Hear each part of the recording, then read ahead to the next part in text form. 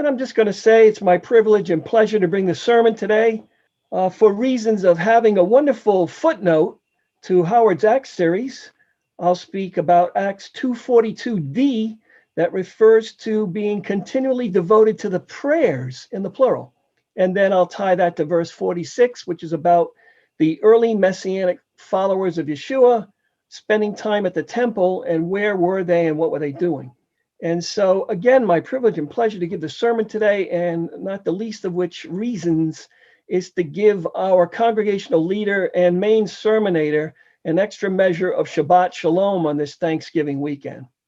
And so this sermon is all about inculcating the robust Jewish tradition of healthy, holistic biblical prayer into the fabric of our being as an essential practice of what we know to be the way of the Lord, which is now in Messiah Yeshua.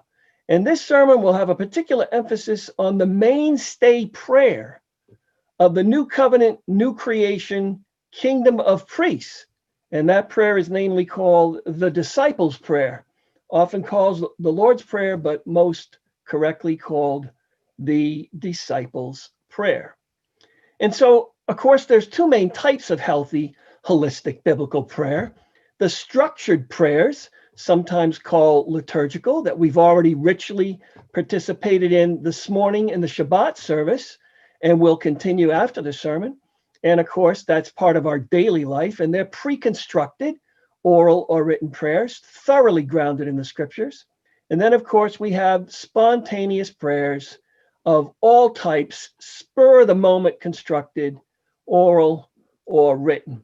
And so let's look at our two verses for a second, and that is Acts 2:42. They devoted themselves, this is the NAB translation for a specific reason.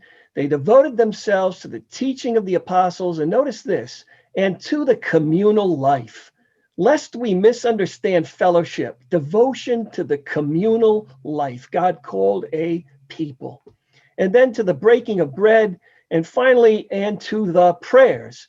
And I've highlighted 6 translations here at the minimum that do translate it faithfully as the prayers. And then Acts 2:46 says, same translation, every day they devoted themselves to meeting together in the temple area and to breaking bread in their homes. They ate their meals with exultation and sincerity of heart. And I would encourage you all to read Acts 2 as part of your Shabbat afternoon to remind yourself that the context of this passage has to do with 3,000 brand new Jews who came to know Messiah in a single day. And these are the habits that they were devoting themselves to with all those who were already in Messiah.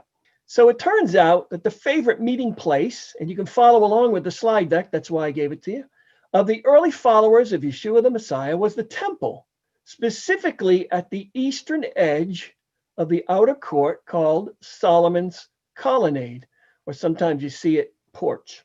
And I gave you some verses in Luke and Acts and even Yohanan or John.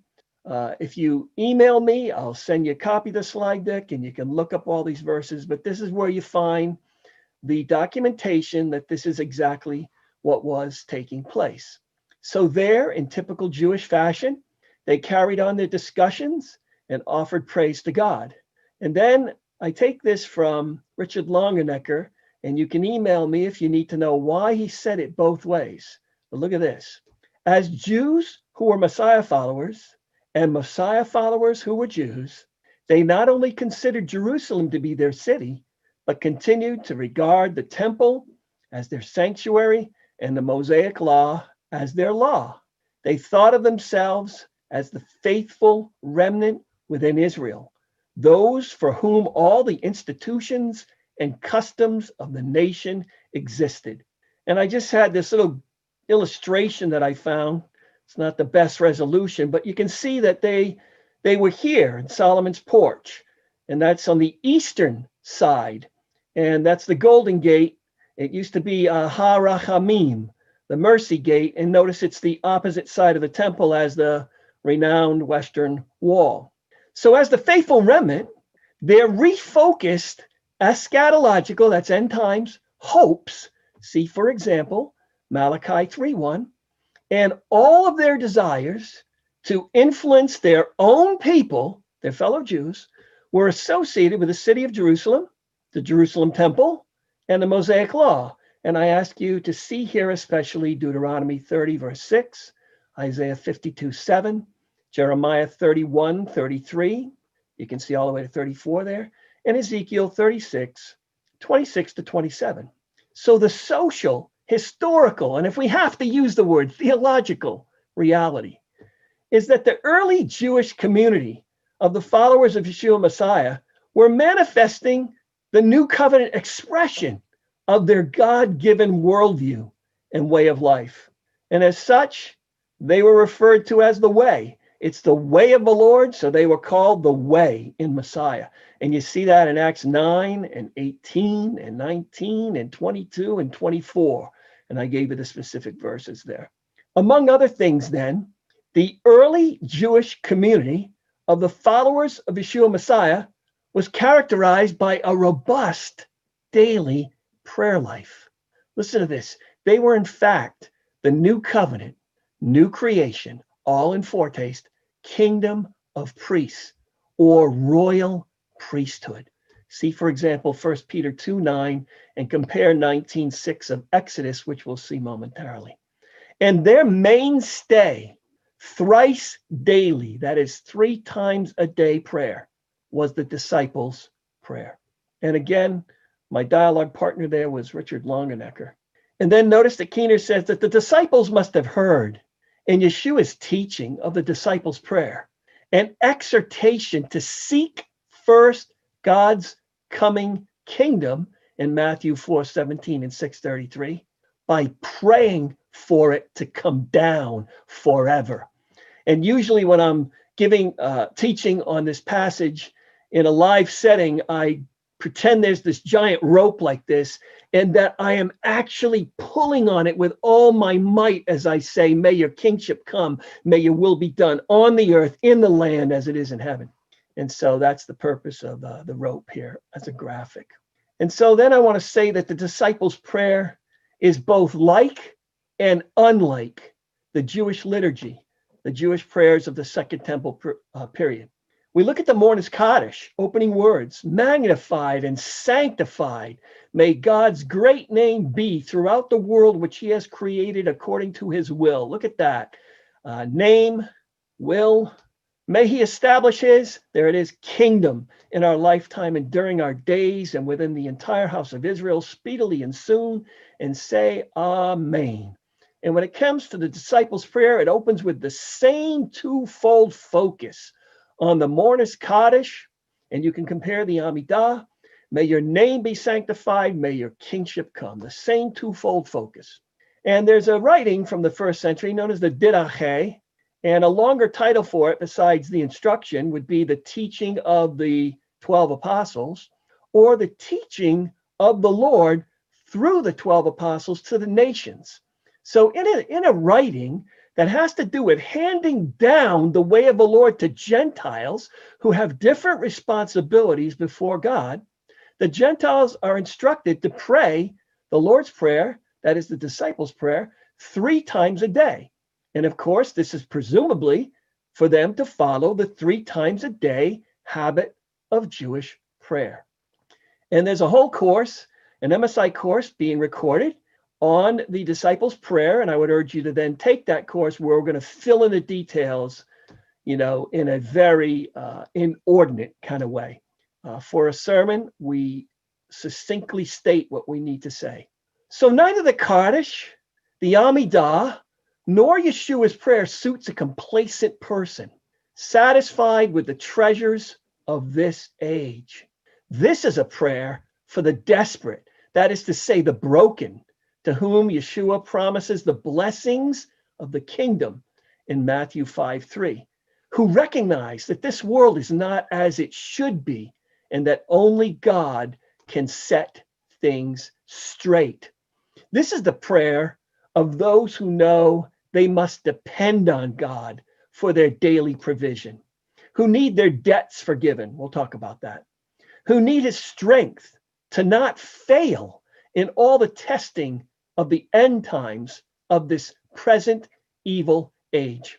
And this is not the prayer of the complacent and self-satisfied, but of the humble, the lowly, the broken, the desperate. This is the prayer of those who have nowhere to turn but God, the unassuming of Matthew 5:5, who will inherit the land, the earth. We use the hyphen, we explain it in detail in the course, because the promise was originally to Israel for the land. And even in rabbinic literature later, the whole earth as an inheritance was involved. So we say both. And of course, those who join Messiah from the nations are now also subject to this wonderful inheritance. So Yeshua taught this prayer to his disciples as the mainstay. That is the most essential prayer for them to pray as what? As the new covenant, new creation, royal priesthood. Do we think of ourselves as the new covenant, new creation, kingdom of priests, or royal priesthood, all in the inaugural foretaste form as we anticipate and pray for the fullness? Is the disciples' prayer our mainstay prayer? You know, one of the greatest books I read over the past year was Yeshua the Priest by Nicholas Perrin. It's in fact why I created the course on this topic, and it's in part responsible for the birth of this sermon. It was life-changing. It'll change your life. I recommend it to us all. And it's the most Jewish explication of the Lord's Prayer and many other things that I've posted about in the Hannah Manna posts that I've read in years. It's just wonderful. And Perrin says it's not enough to infer that the disciples' prayer was repeated early, far and wide. There must also be some significance in its having been regarded as a useful summary of the good news itself by the second century disciples of the apostles. The broadly held vision of the disciples' prayer as an all-encompassing prayer. Listen to this, a prayer both literally and figuratively to end all messianic prayers. And that's probably why it did not have a benediction at the end in the original text, because it was meant to be the prayer that ended all messianic prayers. And that's to be traced to its first reception among the first Jewish disciples of Yeshua. So we're going to take a closer look at the disciples' prayer bit by bit. We're going to start with Our Father who is in the heavens. And I'll say it with no embarrassment. I hope this blows your mind. So note that this prayer is to be the prayer of the community of the royal priesthood of Messiah followers, as the opening word, Our Father, makes clear. However, further note that in all Jewish prayer, as Nosson Sherman has rightly emphasized, the individual's need is subsumed in the community's need, which is only ever and always to be shaped by God's will for his people.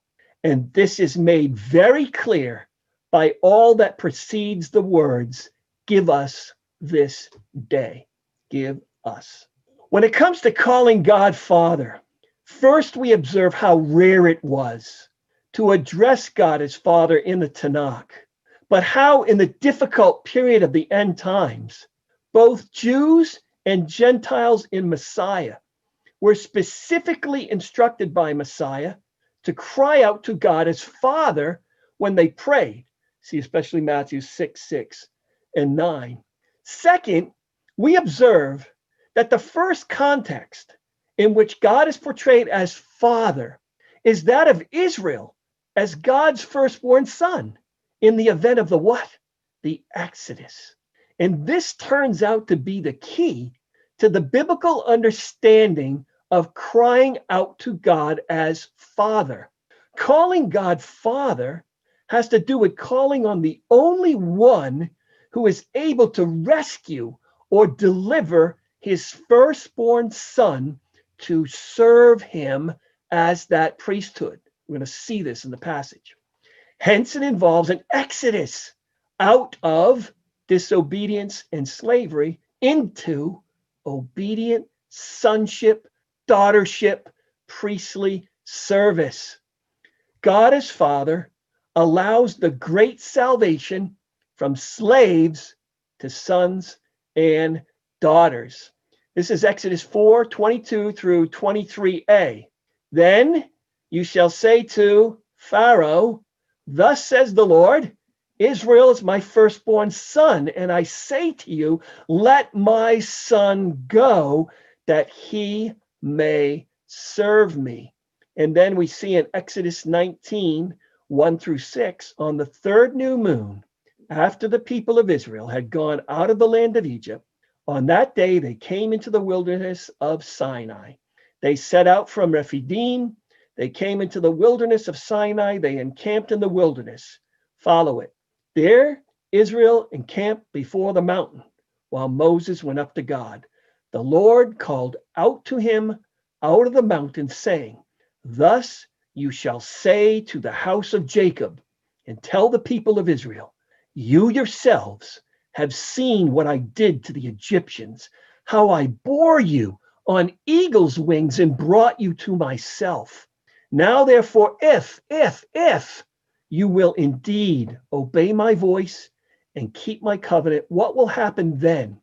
You will be my treasured possession among all peoples, for all the earth is mine, and you shall be to me a kingdom of priests, later called a royal priesthood, and a holy nation. These are the words that you shall speak to the people of Israel. In the new covenant, we need to be those bringing this to fruition through our cooperation. In that, the original Exodus became the pattern of rescue or deliverance, that is, salvation in Israel's history whenever they disobeyed.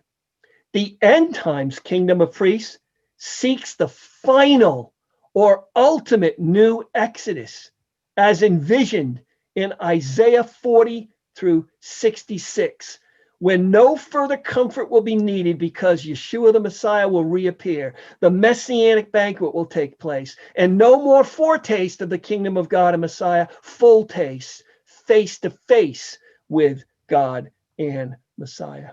Yeshua addressed God as Father and profoundly demonstrated this to his disciples in his teaching and praying. See especially Yochanan chapters 14 and 17.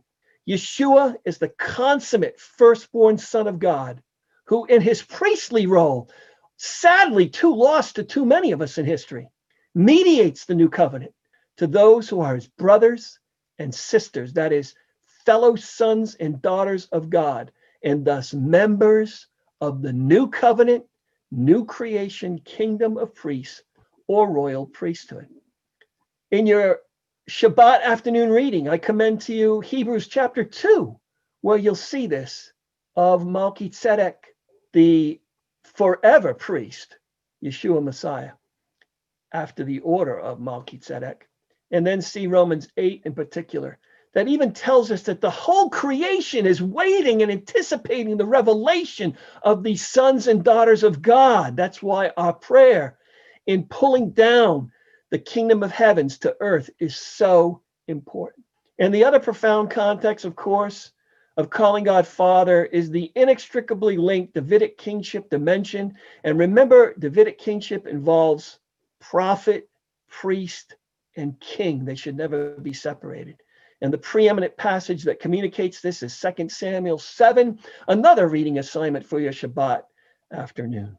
Moreover, it's only in the difficult period of the end times that those who are granted the inaugurated new covenant gift of the Ruach HaKodesh, the Holy Spirit, are able to cry out, Abba, Father, by the Ruach, as devoted, obedient children facing persecution and oppression. See Romans 8:15 and Galatians 4:6. Yeshua himself modeled crying out to God as Abba Father for them when his whole being was grieved to the point of death, just before his horrific death by crucifixion. See Mark 14:32 through 36. He was the exemplary, the pattern to follow, devoted and obedient Son of God. Abba then should not be understood as daddy, as commonly taught in popular theology, but as the Father who can be trusted to rescue his devoted and obedient children when they cry out to him in their time of troubling distress. Abba encapsulates the Exodus narrative. In crying out, Abba, Father, the early Messiah followers were reminding God as much as themselves of the eschatological end times inheritance that awaited them on the far side of their troubling distress. Classic word in Greek, thlipsis, that translates the classic tribulation, that word. In each instance, the cry of a father is not a mere holding on for dear life, but a verbal commitment to remain faithful in light of one's Exodus-like calling and future inheritance. The same holds true for addressing God as Father in the New Covenant kingdom of priests. The identification of God as Father and or the praying individual self-identification as the Lord's child has to do with deliverance from oppression. If it is precisely in his deliverance that the Lord is proven to be Father, then it is precisely through faithful perseverance that the devoted prove themselves to be the Lord's children. The new covenant, new creation, kingdom of priests, or royal priesthood is comprised of those who live at the intersection of the heavens and the earth. Our Father, the one who's in the heavens. Oh, we live in the reality of the unseen realm and are focused on doing righteousness, what is rightly obligated in covenant relationship with God and Messiah, what is rightly obligated in all human relationships, and what is rightly obligated in all situations, and praying the kingdom of God in its fullness to the earth forever. Do you realize that's why we're reading the book of the same name, Unseen Realm, on Sunday nights? What a privilege to lead that ministry. What growth I am seeing in us, and what reality we are beginning to see afresh and even more deeply. And that affects our here and now. That's not just information, that's formation, that's transformation. And as we lean into the unseen realm and then we come back here to the nitty gritty of our here and now, we live differently than the rest of the world. And we bring hope, and we bring perseverance, and we bring the ability to wait on the day that he will reappear and we will see Yod-Heh-Vav-Heh face to face. And the kingdom of God and Messiah will come to earth forever in its fullness, in its new Jerusalem. And we actually live in a way that in Peter's writing says expedites that very thing. So we in fact provide the world with a foretaste of the coming fullness of the kingdom of God, so long as we're in such the reality of it in its foretaste that we can't help every day, at least 3 times a day, beg for it to come down. And of course, Deuteronomy 10:14 says, behold, to the Lord your God belong heaven and the highest heavens, and the earth and all that is in it. So think about that when you're praying to the one who is in the heavens. And then it's sanctified be your name. It is accurate to say that the disciples' prayer came from the same stream of Jewish prayer as the Kaddish and other prayers like the Amidah that link sanctification of God's name, God's will, and the bold asking for God's kingdom to come. However, it is equally accurate to assert, as Perrin does, that it is highly plausible that Yeshua was praying out the scriptures, and that Ezekiel 36:22-28 was the source of the disciples' prayer. Oh, feel this, think this, appropriate this. Therefore say to the house of Israel, thus says the Lord God, it is not for your sake, O house of Israel, that I'm about to act, but for my what? My holy name, which you have what? Profaned, made common, not sanctified among the nations where you went. I will vindicate the holiness of my great name, which has been profaned among the nations, which you have profaned in their midst. Then the nations will know I am Yod He Vav He, declares the Lord God. That's all we need to read to realize that when we're praying the Lord's Prayer and we're saying, let your name be sanctified, we're asking for the truth of Ezekiel 36 to materialize in our time as the new covenant, new creation, kingdom of priests. And maybe in your afternoon time, because we're not scheduled to say the Aleinu today, look at the words of the Aleinu, the standard thrice daily, 3 times a day, closing prayer of the 3 times a day prayer.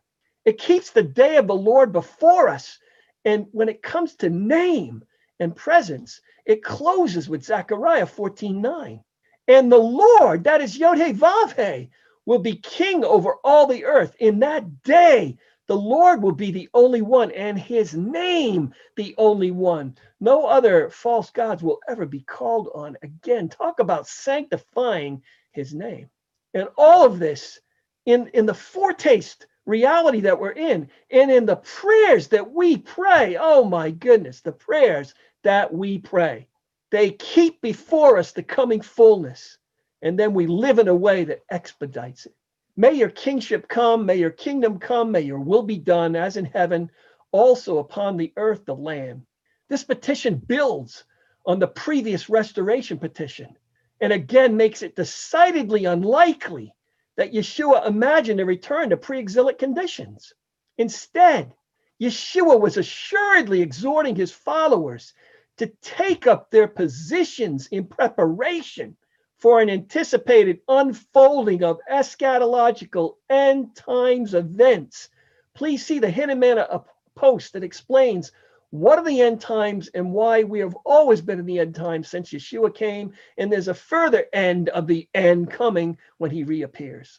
As Perrin rightly observes, if the cry of Father reflected the onset of troubling distress unleashed against the community of Messiah followers in the form of persecution and oppression, and if the subsequent phrase, sanctified be your name, speaks to the reconsecration of the Lord's holy kingdom of priests, precisely through that troubling distress, then let your kingship come imagines the next step in the sequence when he will rend the heavens and come down. Inside the foretaste version of the kingdom of God now, the new covenant, new creation kingdom of priests is to pray down the fullness of the kingdom of God to earth forever. That final and ultimate and consummate new exodus will involve the fulfillment of the land promise, as the fullness of the kingdom of God and Messiah on earth is clearly centered in Israel with its new Jerusalem, as we would say on the East Coast, forever. In fact, Kino rightly contends that the kingdom of God belongs to those who contend for it, in laboring beyond virtually all other commentators to explain the meaning of Matthew 11:12, the verse that says that the kingdom of heaven suffers violence and the violent take it by force. That translation, that verse, Keener convincingly argues that in light of always seeking first the kingdom of God, Matthew 6:33a, the words often translated as violent and violence might better be translated forcible acquisition.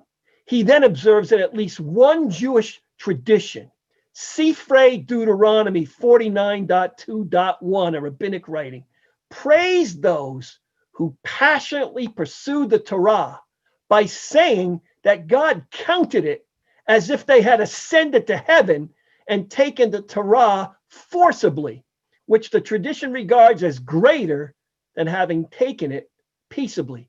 In like manner, the new covenant, new creation, kingdom of priests are not passively waiting around for the kingdom to come to earth. In their prayer, it is as if they are ascending to heaven to bring it down to earth forever. Compare the Jewish rabbinic tradition regarding Jacob's staircase in Genesis 28:12 as it pertains to prayer. And so I have a question. Is this our robust habit of daily prayer? Do we pray this petition like this daily, thrice daily? Shouldn't we? Let your will be done, the third petition. It also builds on the previous one and demonstrates the mindset and way of life of the new covenant, new creation, kingdom of priests. And again, as Kina rightly asserts, those who long for God's will on earth in the future live consistently with that longing in the present, working for God's righteousness and seeking his will here. Compare Matthew 6:33 and 26:39.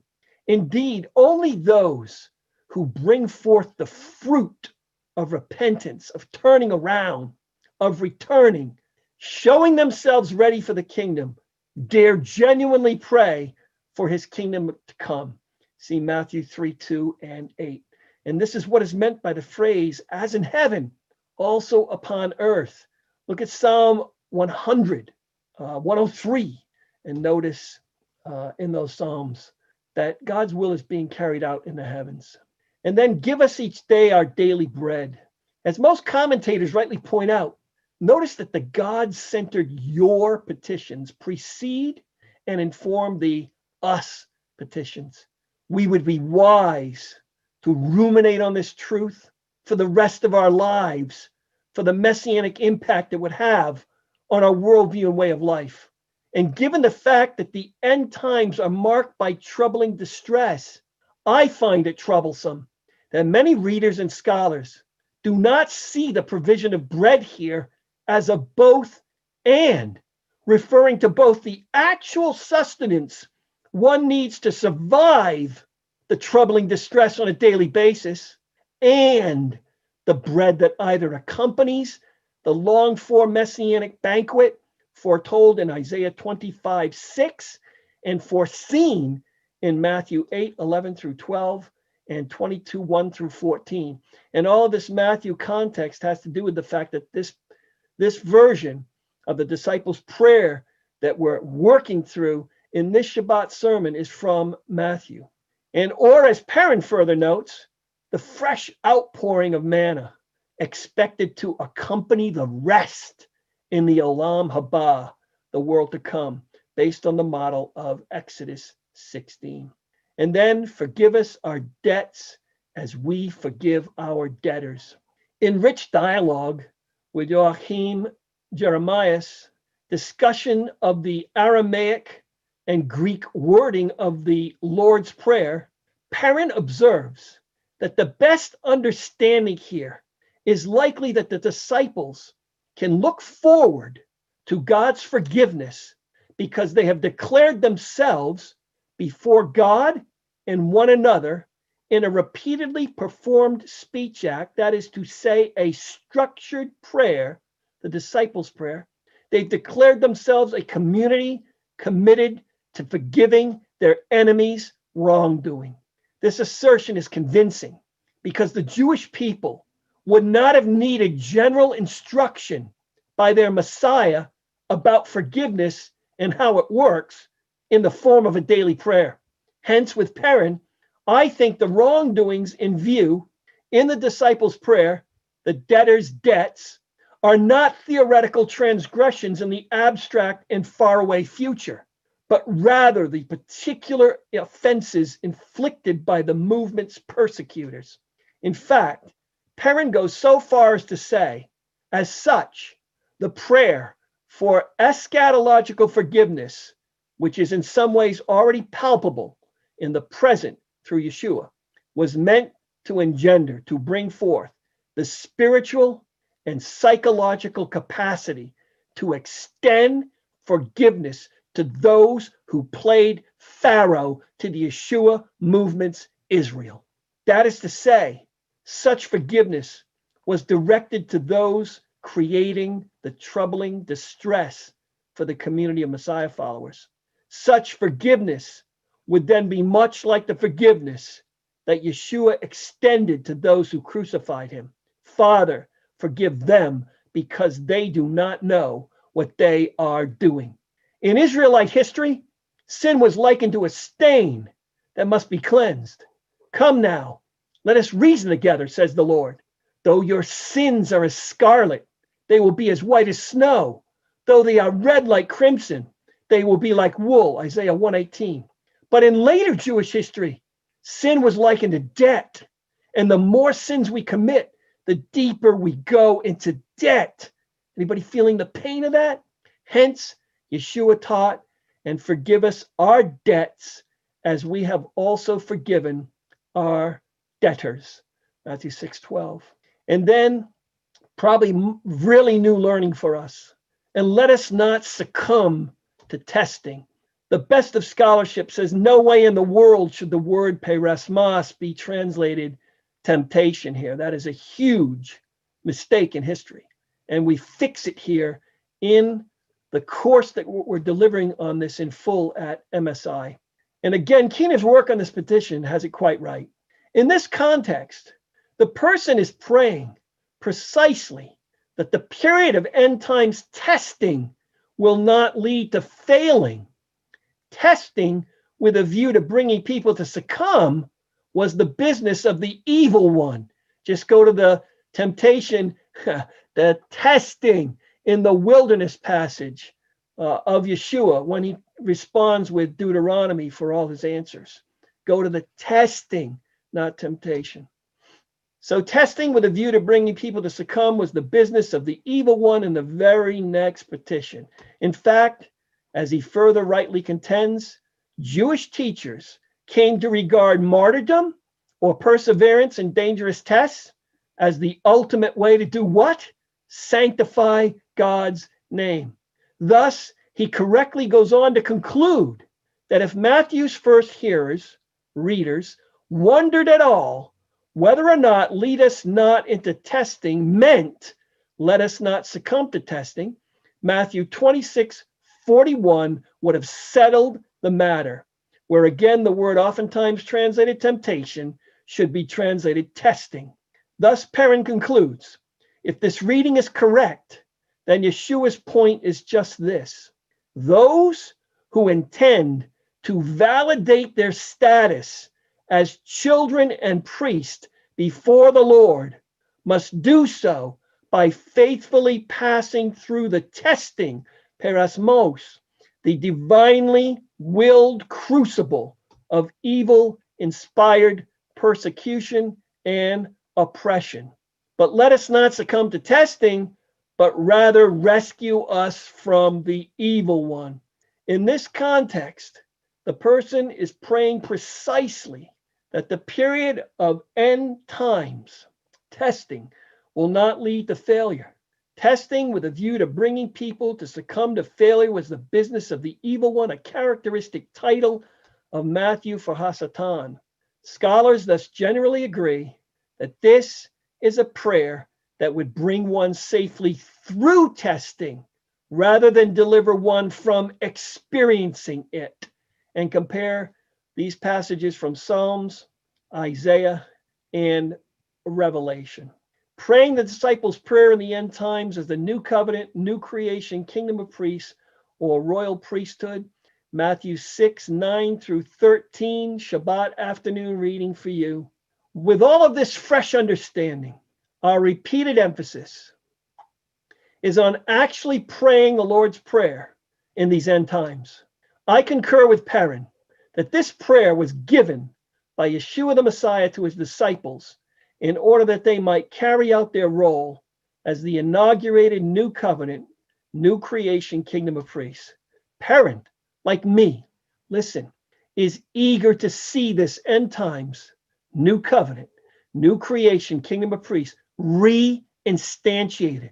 That is to say, represented by an actual instance in history again. Is that us? Will that be us? And that's the beautiful graphic from the course that features the word Haaretz by Michel D'Anastasio, the #1 Hebrew calligrapher in the world. And I close with just a word about thanksgiving as an essential element of prayer. as taught in the scriptures, especially in this passage. Don't worry about one thing, any one thing, anything, but in every circumstance, through general prayer and urgent plea prayer with thanksgiving. Thanksgiving, perhaps, for what God did for ancient Israel, that in your remembrance brings you hope and perseverance, because if he acted that way that long ago, he'll continue to act that way now. Or perhaps thanksgiving in remembrance of the ways God has acted in your own family and life. Or because it's always communal prayer, perhaps it's remembrance of ways God has acted in the history of our congregation, Beth Messiah, and its educational branch, Messianic Studies Institute. Like my prayer 2 Mondays ago for 5 minutes, in which Yod-Heh-Vav-Heh made me know, I am God, I am in heaven, you are on earth, let your words be few. I only prayed 5 minutes, and a donor called and donated $5,000 to the Messianic Studies Institute to kick off its beginning of its academic year. If we have this kind of prayer and we let our requests be constantly known to God because we're transparent before him, not because he doesn't know what they are, the shalom of God, which surpasses all understanding, will mount guard like a Roman battalion around our hearts and minds in Messiah Yeshua, presumably to keep out any worry whatsoever. And I just close with these words of Philo, the Alexandrian Jewish philosopher who wrote this work called Concerning Noah's Work as a Planter. And I've been told that when I found it, it is perhaps the most profound passage on the giving of thanks, Thanksgiving, in antiquity. And here it is. And Moses very appropriately says that the fruit of education is not only holy, but also praised. For every one of the virtues is a holy thing, but most especially is thanksgiving holy. But it is impossible to give thanksgiving to God in a genuine manner by those means which people in general think the only ones, namely offerings and sacrifices. For the whole world could not be a temple worthy to be raised to God's honor, except by means of praises and songs. It is the most appropriate work of God to heap blessings and of created beings to show thanksgiving. Having learned, therefore, that there is only one employment possible for us of all the things that seem to contribute to the honor of God, namely the display of thanksgiving, let us at all times and in all places study this with our voice, with useful writings, and never let us stop composing praise speeches and poems in order that the Creator may be honored by every description of utterance which can be exhibited in either speaking or singing. Let us pray.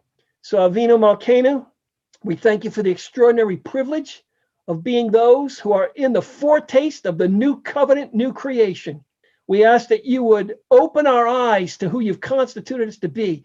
May we be that new covenant, new creation, kingdom of priests, royal priesthood, that not only lives in a way that brings honor to your name, but also prays in a way that would open the heavens and lead to your coming down to bring the fullness of your kingdom to earth in Messiah forever. And it's in his name that we ask this. Shabbat Shalom.